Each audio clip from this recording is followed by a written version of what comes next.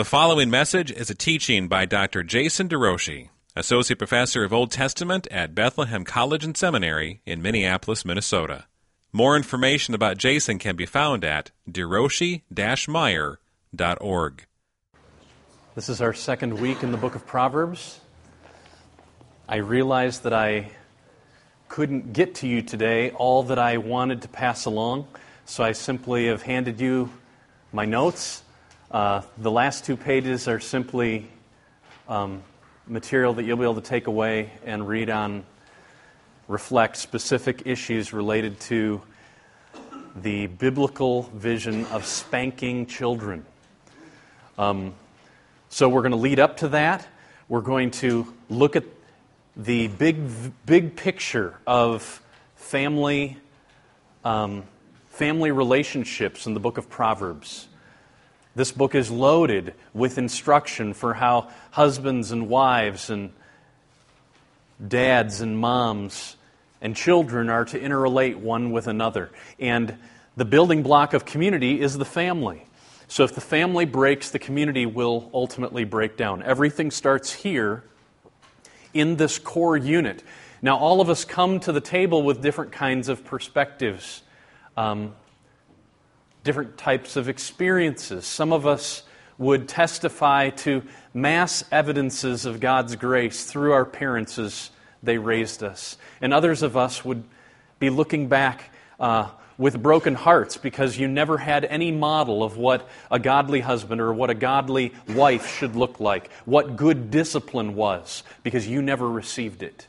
Whether because it was hands-off and your parents just let you run and do what you would, or because you experienced extreme abuses that are not at all what the Bible is talking about. Proverbs is a parenting manual. It's a manual for understanding how the household should be operating day in and day out. And so to that end, I'm going to pray one more time and ask God to grace us with help.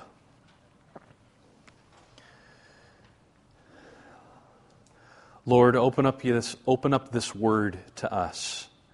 Help me be a guide today. I thank you that you care about letting us know truth and that you haven't left us hanging, that you've given us so much. I pray that you'd help me as I work through a fair amount of material, that you would help me work with a shepherd's heart. Grant me eyes to see need. Recall for me key examples that need to be shared. May solid communication happen, communication that guides and shapes in paths of righteousness for your name's sake. For the glory of Jesus, I pray. Amen. All right. One of the questions that was left last week, before we moved too fast ahead, was, are there any proverbs at all that are absolute? Any proverbs at all that are true all the time? Because I noted that proverbs are generalizations that are usually true in most instances, but that proverbs are not promises. So we walked through the preamble, the prologue, and we were assessing this proverbial collection. From the human perspective, within the context of Proverbs, here's how I defined wisdom: the pursuit of understanding and of preserving right order. Wisdom is not simply something that we have in our heads. Wisdom is the actual working it out in daily life. It's our desire to preserve God's right order in the world, all under the fear of God. So a proverb is a tool given by God to help walk in the ways of wisdom. And it is short, memorable generalizations that are usually true. The briefer the statement, though, the less precise it can be.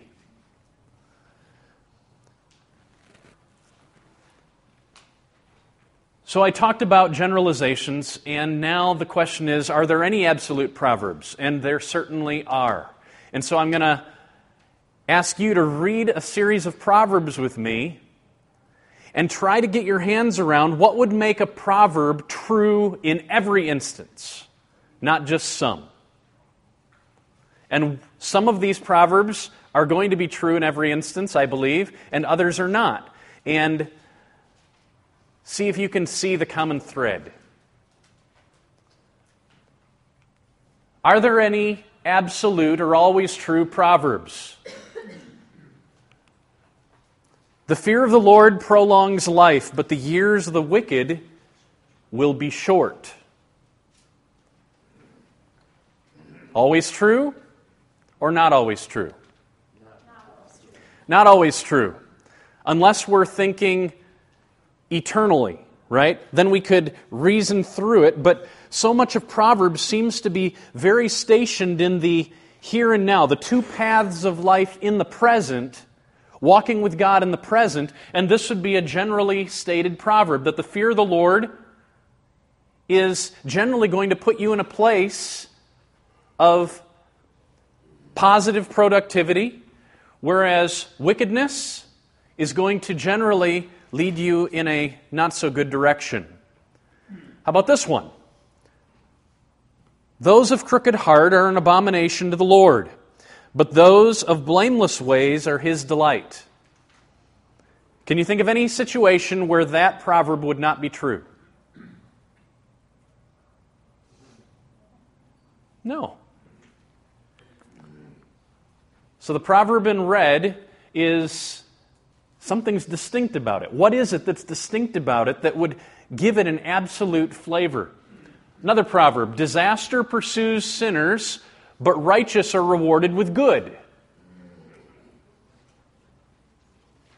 If we're forced to focus just on the here and now, we've got to say, it's not always going to work. The plans of the heart belong to man, but the answer of the tongue is from the Lord.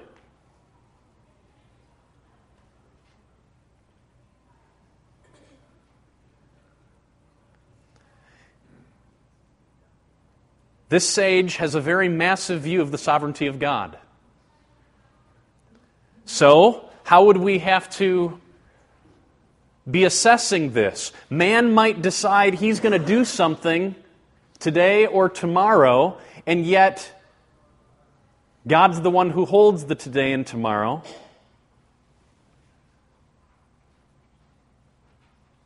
The answer of the tongue is from the Lord. I think that would always be true. So I make it red. The Lord has made everything for its purpose, even the wicked for the day of trouble.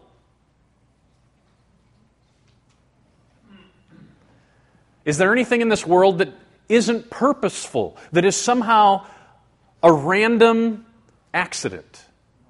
No, nothing. Gray hair is a crown of glory. It is gained in a righteous life. Always true. Yeah, there's a certain generation talking right now, right? Yeah. I'm slowly getting there. So this one, Proverbs 16:31, isn't always true. There's some gray-haired folks that are desperately wicked. Many are the plans in the mind of man, but it is the purpose of the Lord that will stand.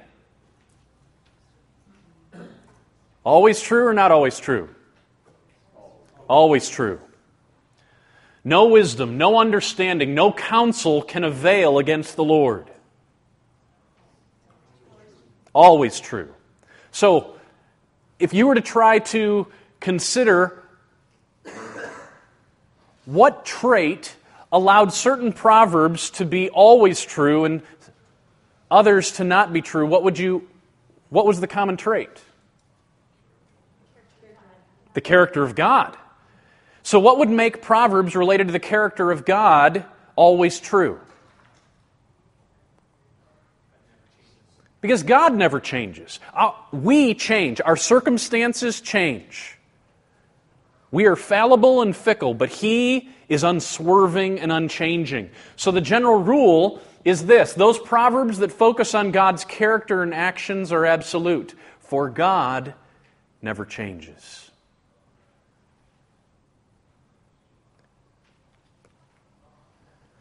Proverbs and the family.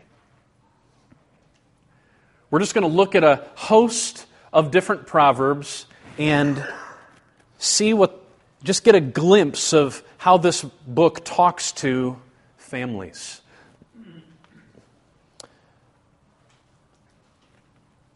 Order in the universe. God created the world in wisdom. And we align ourselves with God's order, His structure, when we live under the fear of the Lord. Families are a key unit wherein right order is supposed to be evidenced. Right order in headship, right order in sonship, right order in the entire household group, living underneath God and not as if He doesn't exist. An excellent wife is the crown of her husband, but she who brings shame is like rottenness in his bones. As we work through these, I'm just going to read them. Some of them I'll pause and give meditation on, but I want you to let yourself pause and assess. Assess the soul. Where am I at as I look through these proverbs? Or let it move you to prayer, because you know of families or your own that isn't lining up with right order. A son who is not where he should be. A brother who is running rather than submitting. A dad who is not treasuring his spouse, his children. Let it stir your heart, move you to prayer and assessment. An excellent wife. Next week, 2 weeks from now rather, Lord willing, I'm going to just take a few minutes to ponder. There's 2 spots in Proverbs where the excellent wife is mentioned. And it's here in Proverbs 12, and then again in Proverbs 31. And we're going to open up that day just looking at Proverbs 31 in a very, I believe, fresh way.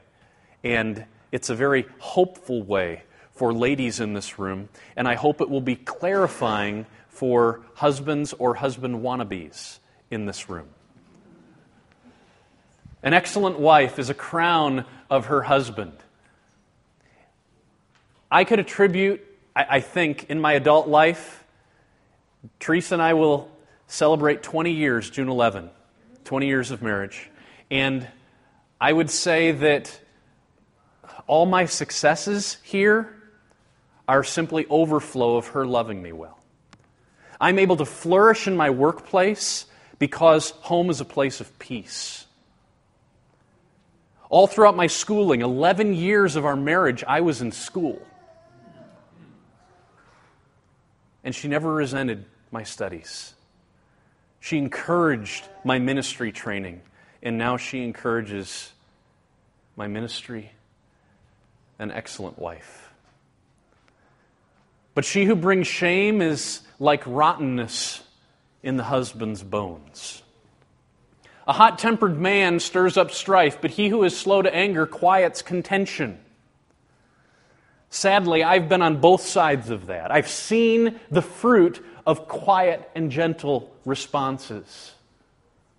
And I've seen the tension that rises all across the board in my ever-increasing full house. I don't think it's increasing anymore, unless we had a pet. But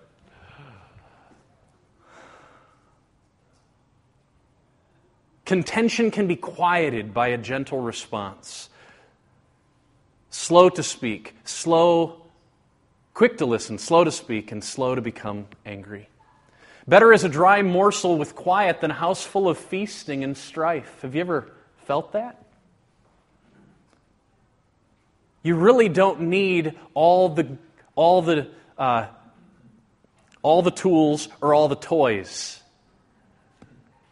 to have a peaceful and happy home.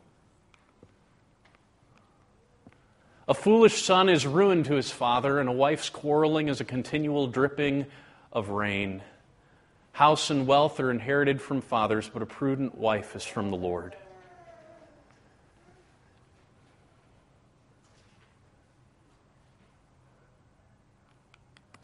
Many a man proclaims his own steadfast love, but a faithful man,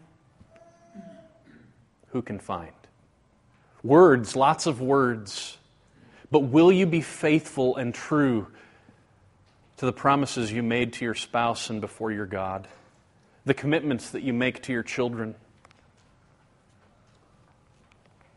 It's better to live in a corner of the housetop than in a house shared with a quarrelsome wife.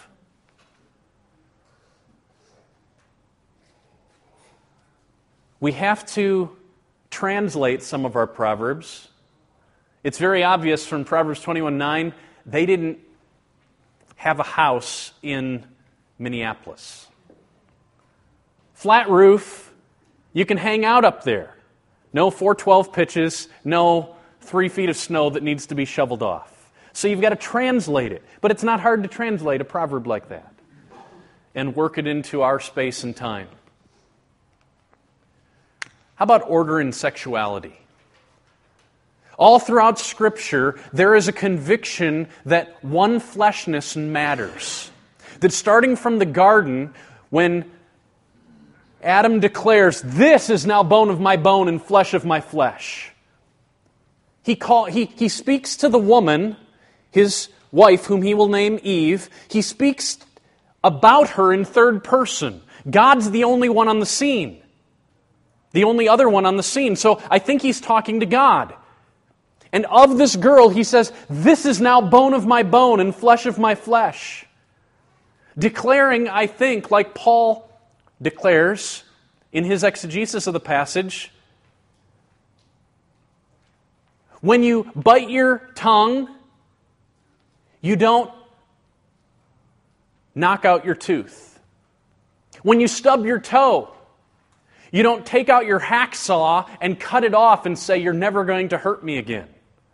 But how many husbands, when the wife offends, treat her as if she is not part of his body, but as if something that he can just throw away?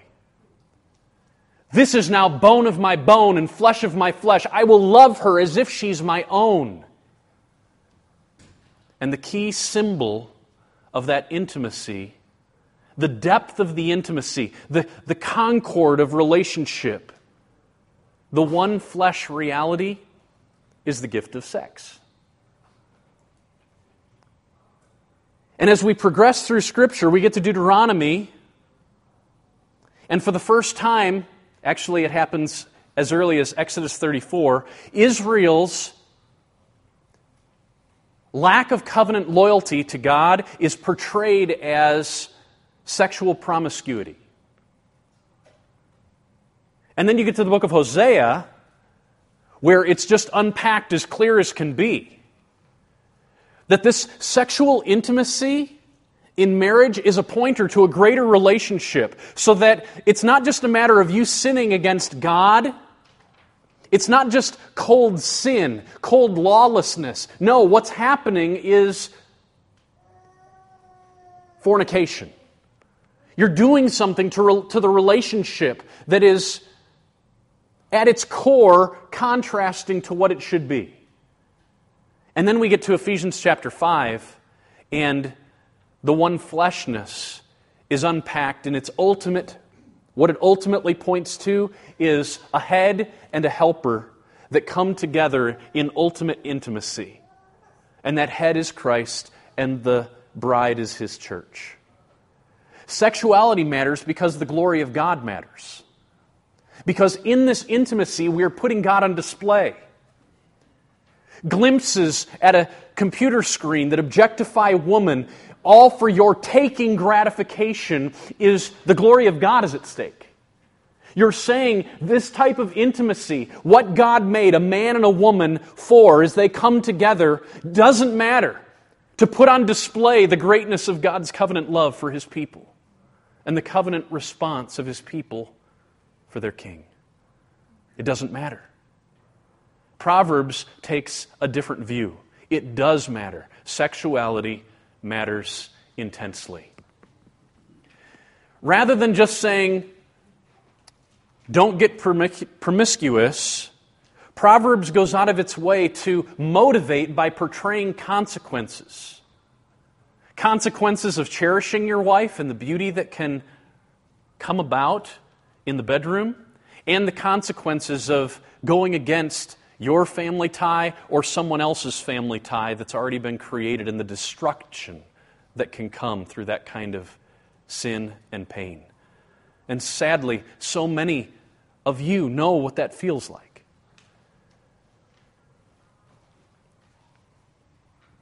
Son, you will be delivered from the forbidden woman, from the adulteress with her smooth words, who forsakes the companion of her youth and forgets the covenant of her God.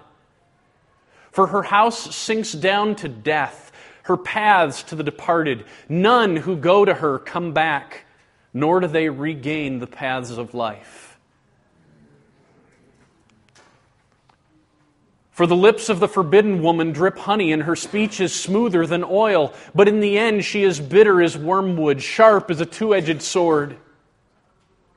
Her feet go down to death. Her steps follow the path to Sheol. She does not ponder the path of life. Her ways wander, and she does not know it. And now, O sons, listen to me, and do not depart from the words of my mouth. Keep your way far from her. Do not go near the door of her house. Just hear the warning. This father, this mother loves his or her child. This is destruction. It brings so much pain, so much hurt, that ultimately climaxes in death. Don't go this way, he says. But do go this way. Already, I've got a 10-year-old son that I'm trying to shape to understand the beauty of what I'm about to read in Proverbs 5. Drink water from your own cistern, flowing water from your own well. Should your springs be scattered abroad, streams of water in the streets? No. Let them be for yourself alone, not for strangers with you. Let your fountain be blessed, and rejoice in the wife of your youth, a lovely deer, a graceful doe. Let her breasts fill you at all times with delight. Be intoxicated always in her love. That is beauty. God is not a withholding God. He's a giver of beautiful, wonderful gifts, including sex, in the right contexts. Otherwise, it's death. But in the right context, it's something that can be lastingly enjoyable, always intoxicated with her love.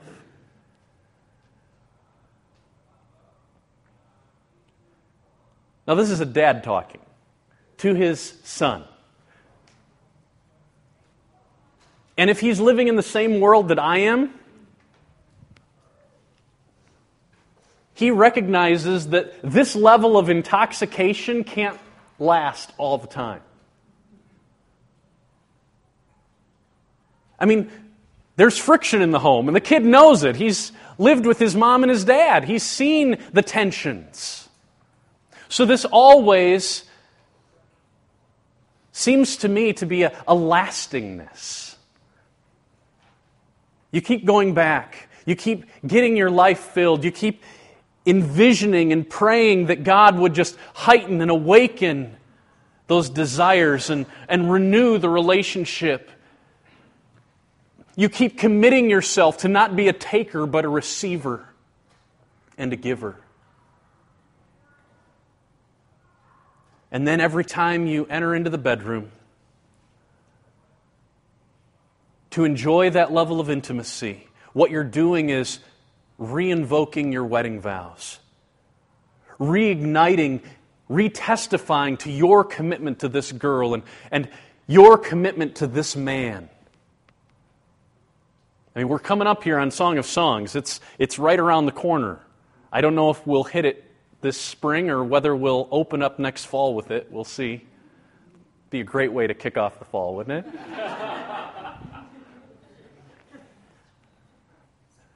And then our class size will double by May.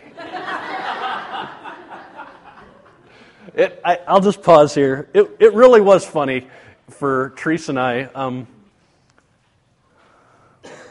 Living in communal contexts, I go off to graduate school, Gordon Conwell Seminary, and all of us are packed into these campus apartments. And then a nor'easter would come, and we'd get dumped on 2 feet of snow, and all classes would be canceled. Teresa and I would hop in the car, all the roads are closed, and we'd just, why did they cancel everything? They've already plowed, and we would go up and enjoy New Hampshire. But we would come back, and it was like, okay, 9 months from now, all these babies started to be born. Cancel classes and turn up the heat, and it just happened. So, can a man carry fire next to his chest and his clothes not be burned? Or can one walk on hot coals and his feet not be scorched? So is he who goes into his neighbor's wife. None who touches her will go unpunished. Hear that. That's God declaring His actions. And that's one of those absolute realities, right? He who commits adultery lacks sense. He who does it destroys himself. What is this saying? Adultery is like playing with fire, and you can't do it without being burned. And it won't only burn you, it'll burn your home. Your children will feel the heat, and it will scorch them and indeed scar them forever. But oh, what a gracious, kind God we have. The power of the gospel able to intrude, that He can actually redeem brokenness. My biological father was gone before my mom even knew she was pregnant. And now, 40 years later, God's allowed me to begin a relationship with this man. I didn't even know he knew I existed, but I found out that he had met me. He was gone. He came back to visit, and he showed up, and he was there for a day and a half. He held me, weeks old. He's carried a picture of me for 40 years, wondering if I would ever be able to find him. And God let that happen in the last year. And it's been a beautiful reunion, and I see it as a gift of God's kindness. It doesn't always work that way, where the relationship is even possible. But I'm experiencing the kindness of the Lord. And any of those kindnesses are blood-bought, I think. They're blood-bought. That we receive the kindness, and it's supposed to move us to awe of God. And if we don't let the kindnesses of God move us to awe, then we're storing up for ourselves wrath on the day to come, because that kindness of God will be Exhibit A in the final judgment day of saying, I gave you such kindness, and you didn't see it.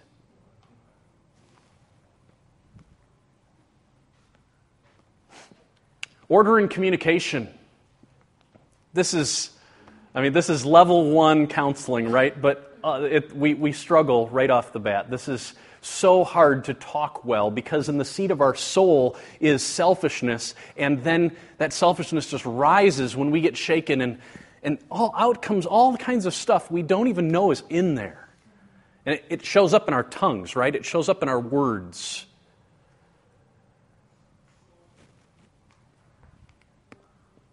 Put away from you crooked speech, and put devious talk from you. A wise son hears his father's instruction, but a scoffer does not listen to rebuke. Whoever guards his mouth preserves his life. He who opens wide his lips comes to ruin. A soft answer turns away wrath, but a harsh word stirs up anger. Just pause and pray for grace, because you know this week you're going to need a soft answer. Maybe even right after church. And just pray that God would graciously give you what you need. How important it is to, morning by morning, get filled up in the right place, so that when you get shaken, the right things come out of you. I need it every single day, and I know when I'm not filled up. A gentle tongue is a tree of life, but perverseness in it breaks the spirit. To make an apt answer is a joy to a man, a word in season, how good it is.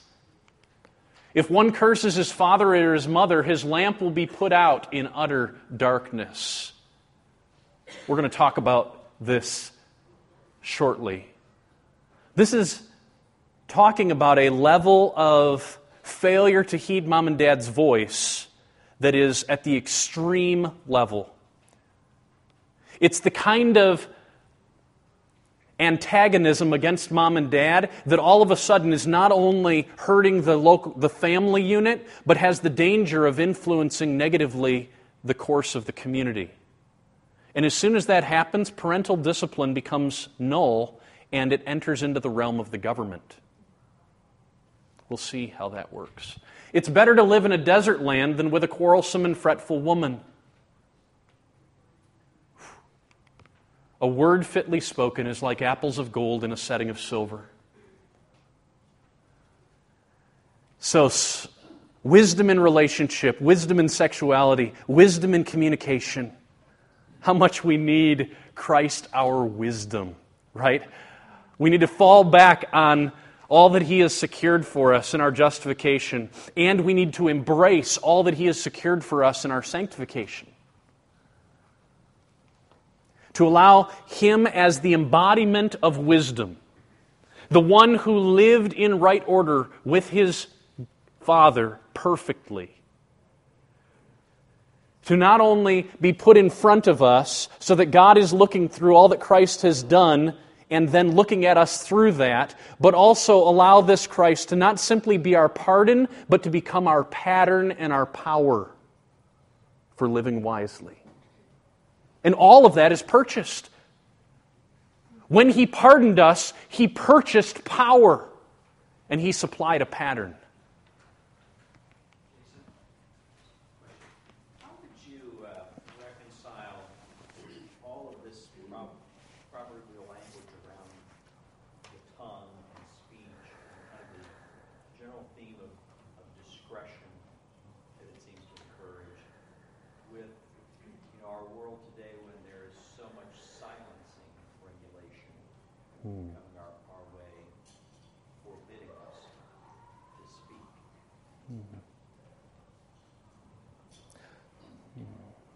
So it seems that, the environment we're living in is essentially discouraging us to speak, and the Bible's telling us to watch your tongue. You could be pretty easily encouraged to silence when you ought not be. Yes.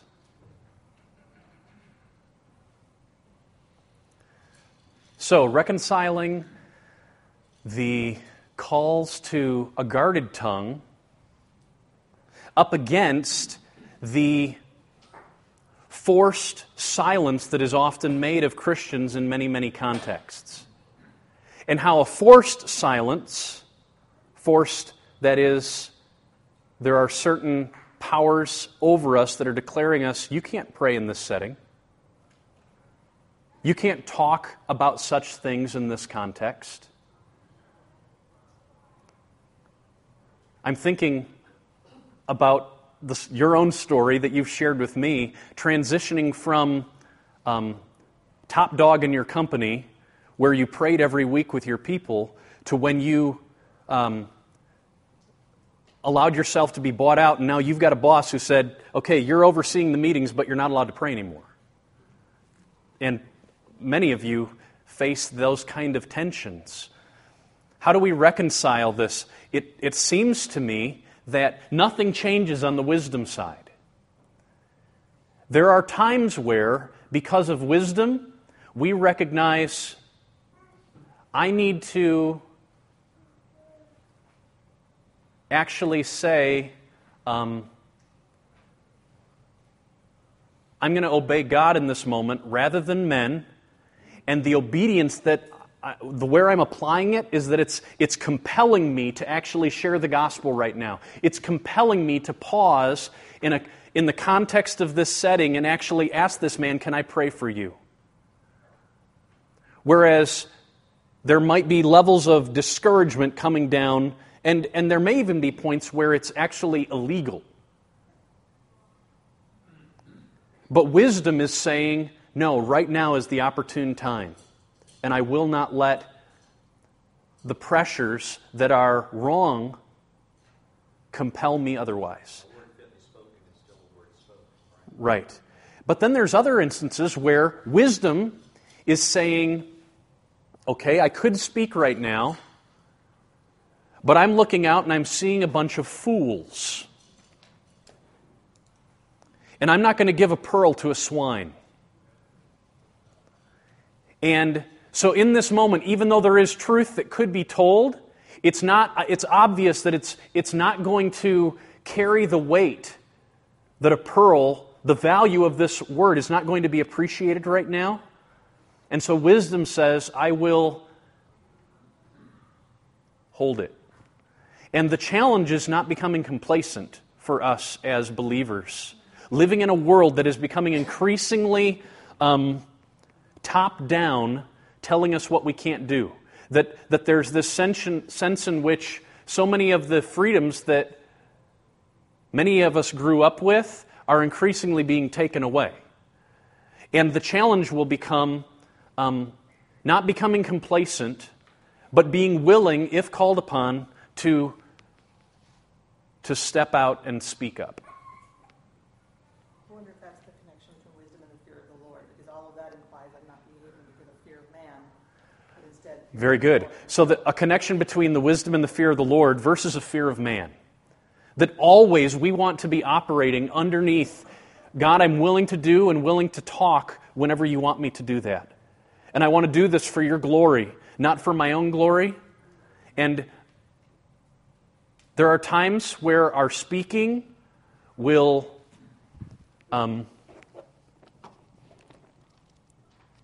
result in benefit, and there's times where our speaking will not result in benefit. Last week, I noted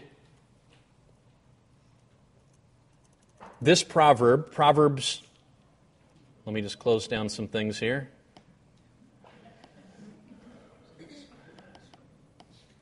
You've got all the answers there, don't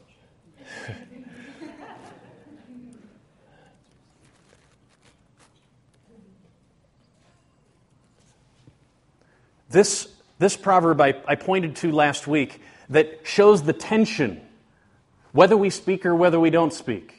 Answer a fool according to his folly, lest you be like him yourself. Speak up. Address the issue. But answer a fool according to his folly, lest he be... answer not a fool. Don't speak up. That's what it says. In contrast, answer a fool according to his folly, lest he be wise in his own eyes. So if you don't speak up sometimes, you're going to be put in the same camp as everyone else. And yet, in other instances, you don't speak up. You shouldn't speak up, lest you yourself participate in his foolishness. So that's how the Proverbs are just calling for this hard life of wisdom. This isn't checking, oh, I did that. Wisdom doesn't let us sit there. It's a much more squirmy, uncomfortable context, wisdom is. Because it's calling for you and I to be responsible and radically God-dependent. Full of prayer, moment by moment. This encounter comes up. Someone comes into your office, or a phone call comes, or all hell breaks loose up in your children's bedroom. And in that moment, you're being called upon to pause and pray and seek wisdom. And the way the wisdom looks in certain contexts is not always the same.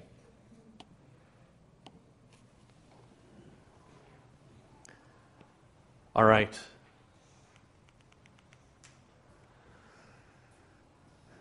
disciplining children. This is about right order in God's world.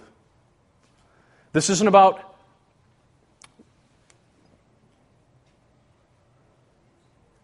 I'll save that comment. Book of Hebrews. Remember in Hebrews chapter 12, the Lord begins to unpack how we're going to become holy, and the path of holiness is substantially through the process of discipline. He starts out the discussion by quoting Proverbs, which suggests to me right off the bat that Proverbs matters for Christians. Here's what it says. Here's what it says. My son, do not regard lightly the discipline of the Lord, nor be weary when reproved by him. For the Lord disciplines the one he loves and chastises every son whom he receives. Now that should sound like a fighter verse. My son, do not despise the Lord's discipline. Horrible. Or be weary of his reproof, for the Lord reproves him whom he loves, like a father the son in whom he delights. Proverbs 3:11 and 12. So, Hebrews begins that way, and then it continues. It is for discipline, unto discipline, that you have to endure. God is treating you as sons. For what son is there whom his father does not discipline? If you are left without discipline, in which all have participated, then you are illegitimate children and not sons. Besides this, we have had earthly fathers who disciplined us, and we respected them.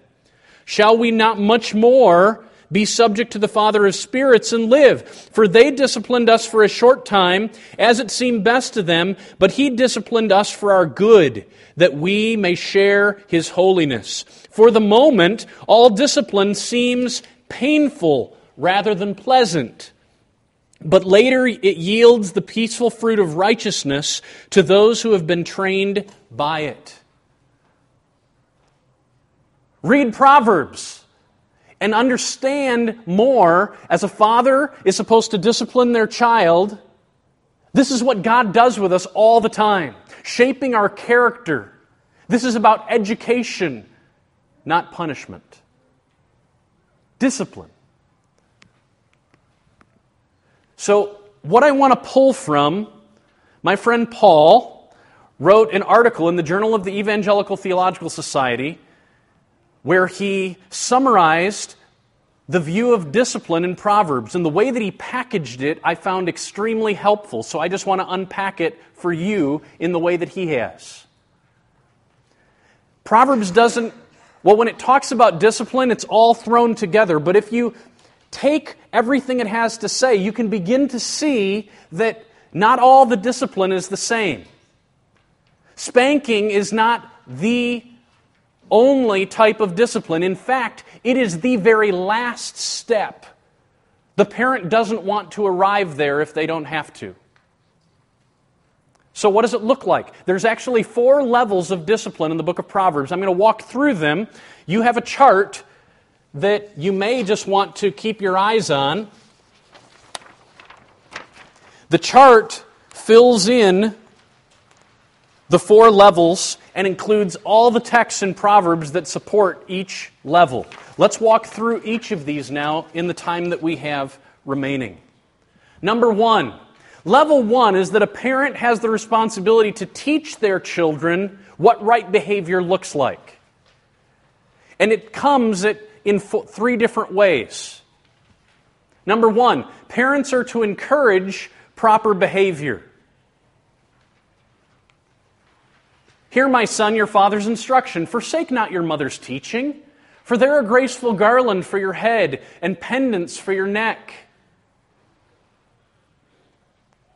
Like a wreath that would be crowned. This is a testimony of honor to heed mom and dad's words. Or like a giant pendant around the neck, a gold medal, or perhaps something a woman would wear in her wedding day. A sign of honor, a sign of beauty is heeding mom and dad's voice. My son, if you receive my words, making your ear attentive to wisdom and inclining your heart to understanding, yes, if you call out for insight and raise your voice for understanding, if you seek it like silver and search for it as for hidden treasures, then you will understand the fear of the Lord and find the knowledge of your God. Wisdom is of highest value in Proverbs. And a mom and dad need to make that clear for their child. Just encourage them in the path of wisdom. Blessed is the one who finds wisdom, the one who gets understanding. For the gain from her is better than gain from silver, and her profit better than gold. She's more precious than jewels, and nothing you desire can compare with her. The beginning of wisdom is this: get wisdom. That's the beginning. Get it. Okay. Get wisdom. Whatever you get insight. Prize her highly. She will exalt you. She will honor you if you embrace her. These are just basic encouragements. This is the path that is good for you. Number 2, inform of improper behavior. Proverbs would encourage parents not just to say, this is the best path, but to actually to define what the not best path is. Honor your father and mother. Children, obey your parents. That shapes the boundaries of the circle of blessing. You're going to clarify what it looks like to live inside the blessing, what honor and obedience looks like inside the circle, but you're also going to characterize what life outside the circle looks like as well.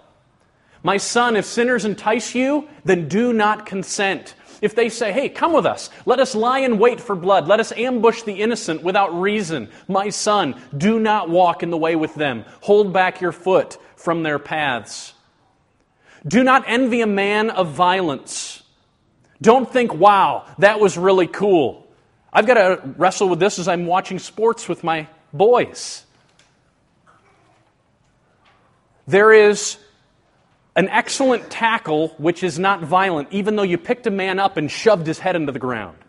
The Bible wouldn't call that violence. There is sport in Scripture. But violence is when the helmets come off and the gloves fly and noses begin to get bloody. We've just entered into the realm of don't go there. That's foolish and wrong. Don't envy a man of violence, and do not choose any of his ways, for the devious person is an abomination to the Lord, but the upright are in his confidence. So we educate on what good behavior is, we inform about what bad behavior is, and we explain the negative consequences of sin. If you get outside the circle of blessing, there's danger out there, and we're going to clarify what the danger looks like.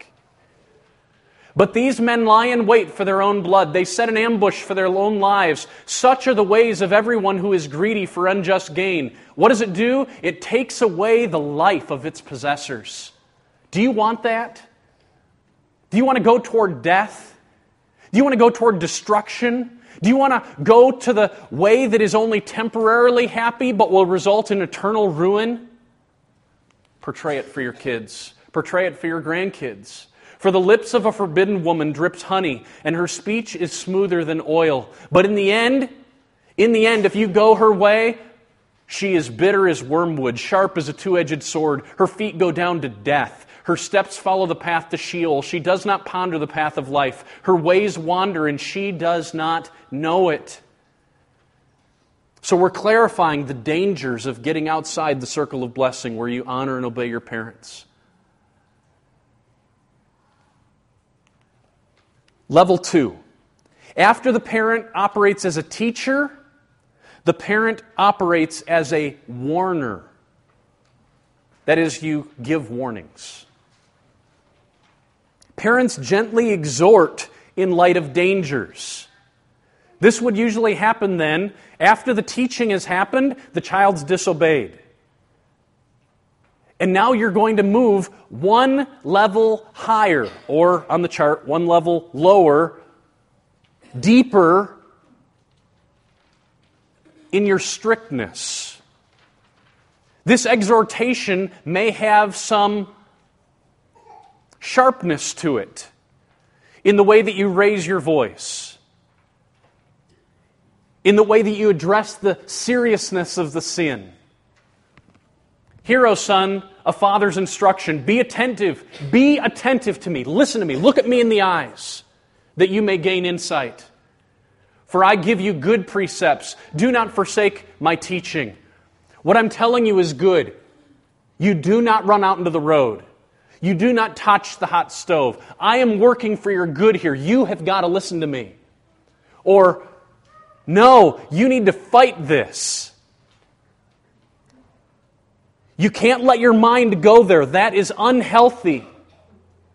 You can't touch this.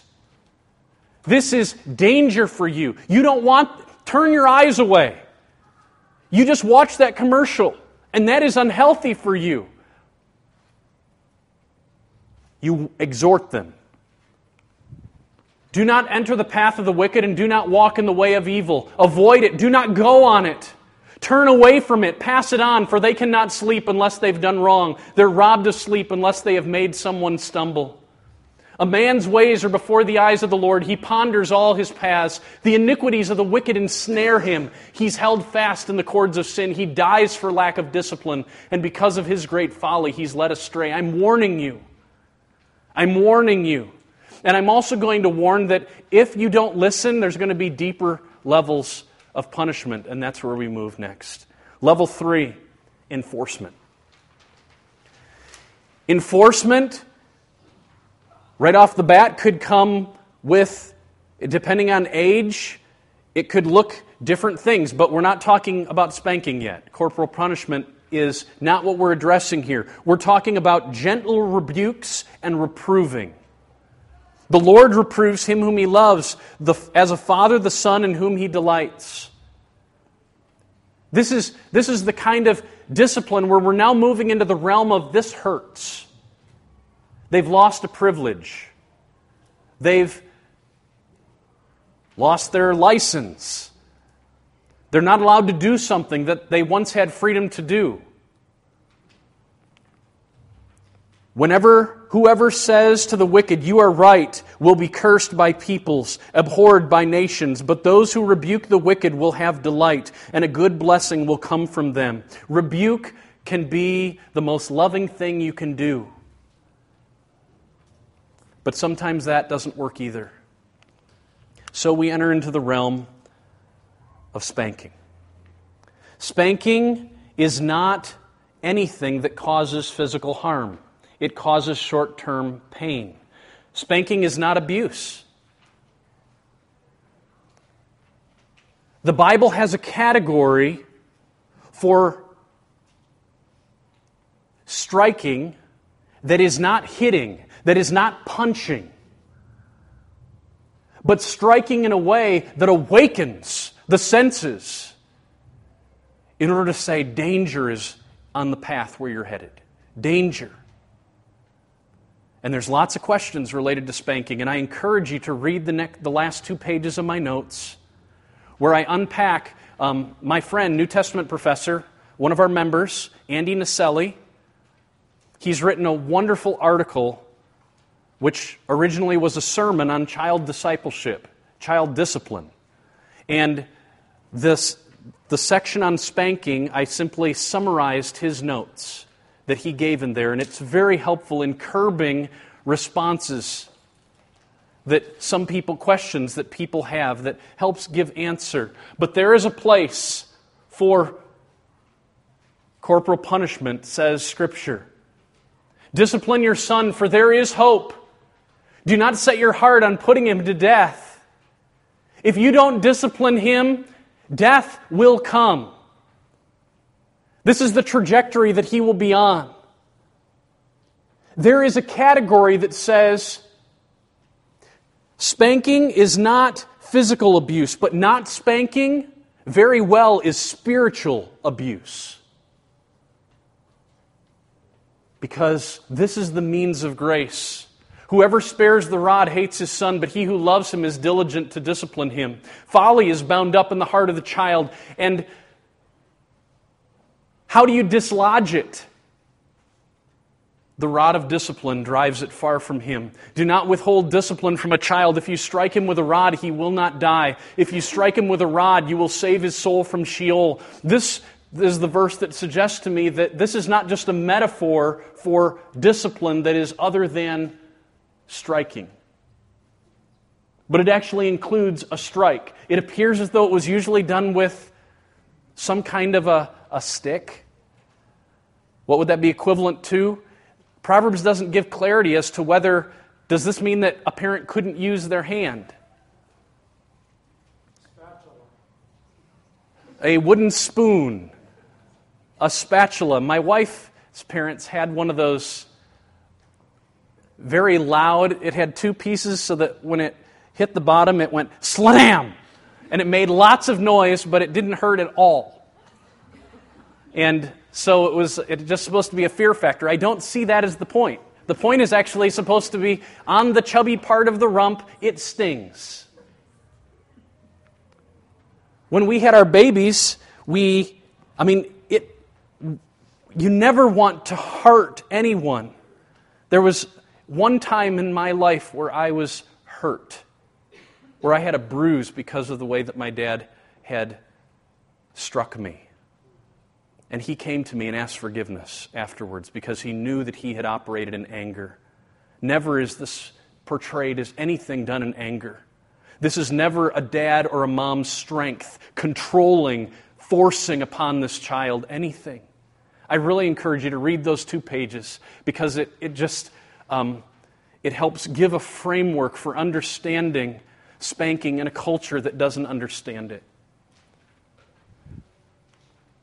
The rod and reproof give wisdom, but a child left to himself brings shame to his mother. Then there's a final category, and I'll just point to this.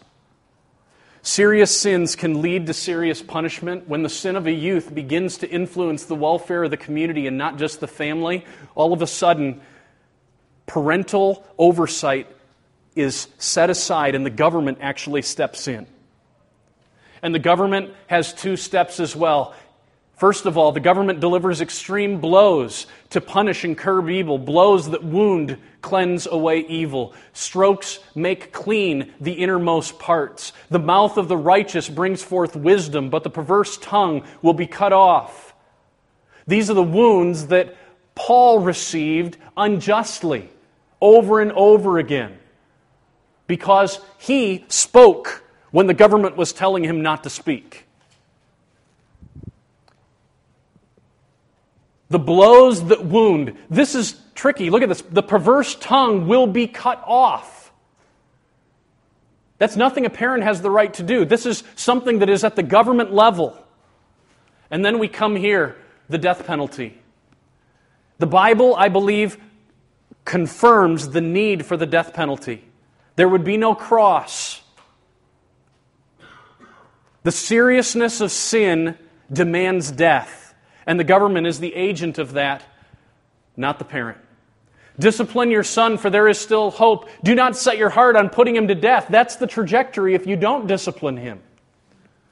If a man has a stubborn and rebellious son, this is Deuteronomy, who will not obey the voice of his father or the voice of his mother, and though they discipline him, he will not listen to them, then his father and mother shall take hold of him and bring him out to the elders at the city gate of the place where he lives, and they shall say to the elders, this our son is stubborn and rebellious. He will not obey our voice. He is a glutton and a drunkard.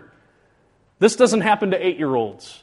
This is a long haul of sustained disobedience, and now the rebellion of this child, the parents can't curb it, and it's having a negative influence on the community at large. Then all the men of the city shall stone this one to death. So you shall purge the evil from your midst. Whoever sheds the blood of a man, by man shall his blood be shed, for God made man in his own image. Would you have no fear of the one who's in authority? Then do what is good, and God will receive his approval. And you will receive his approval, for he is God's servant for your good. But if you do wrong, then be afraid. He does not bear the sword in vain, for he is the servant of God, an avenger of who carries out God's wrath on the wrongdoer. That was a very big flyby. Discipline in Proverbs. The discipline of children. and then somewhat in a bigger perspective of Scripture. I really encourage you to read those 2 pages. There is a godly, God-honoring way to help our children, to sharpen our children, to guide our children. When my kids were babies, all it took was a couple taps on their rump, and all of a sudden they knew that they couldn't fly all over on the changing table, and what that meant is there wasn't poop flying everywhere. This was a good thing. It was for their good, and they didn't fall off the table. It just took a few taps, and they understood. They learned, when I'm put on this table, I stay there. And that's where everything begins, and then it carries right on up until they leave. And then moms and dads take on a new role. Let me pray. Father, these are big, big issues. Thank you that you give us words so that what I couldn't say could be written and they could continue to read and prayerfully consider how you would have them be moms and dads, grandmas and grandpas. Help them walk in the way of wisdom, I pray, in Christ. Amen. It's intriguing that only moms and dads are called upon to spank. When I was in 4th grade, I was put in a Christian school where the school spanked kids. I don't think that's biblical. It's never given it's all because you need that trust. You need that relationship where the kid's able to affirm mom and dad. They know mom and dad love them. Go in peace. Thank you for listening to this message from the ministry of Dr. Jason DeRouchie, Associate Professor of Old Testament at Bethlehem College and Seminary in Minneapolis, Minnesota. Feel free to make copies of this message to give to others, but please do not charge for these copies or alter their content in any way without written permission from Jason DeRouchie. For more information on Bethlehem College and Seminary, we invite you to visit online at bcsmn.org. For more information on Dr. DeRouchie, visit online at derouchie-meyer.org. Proclaiming the kingdom and treasuring a God who rules, saves, and satisfies through covenant for His glory in Christ.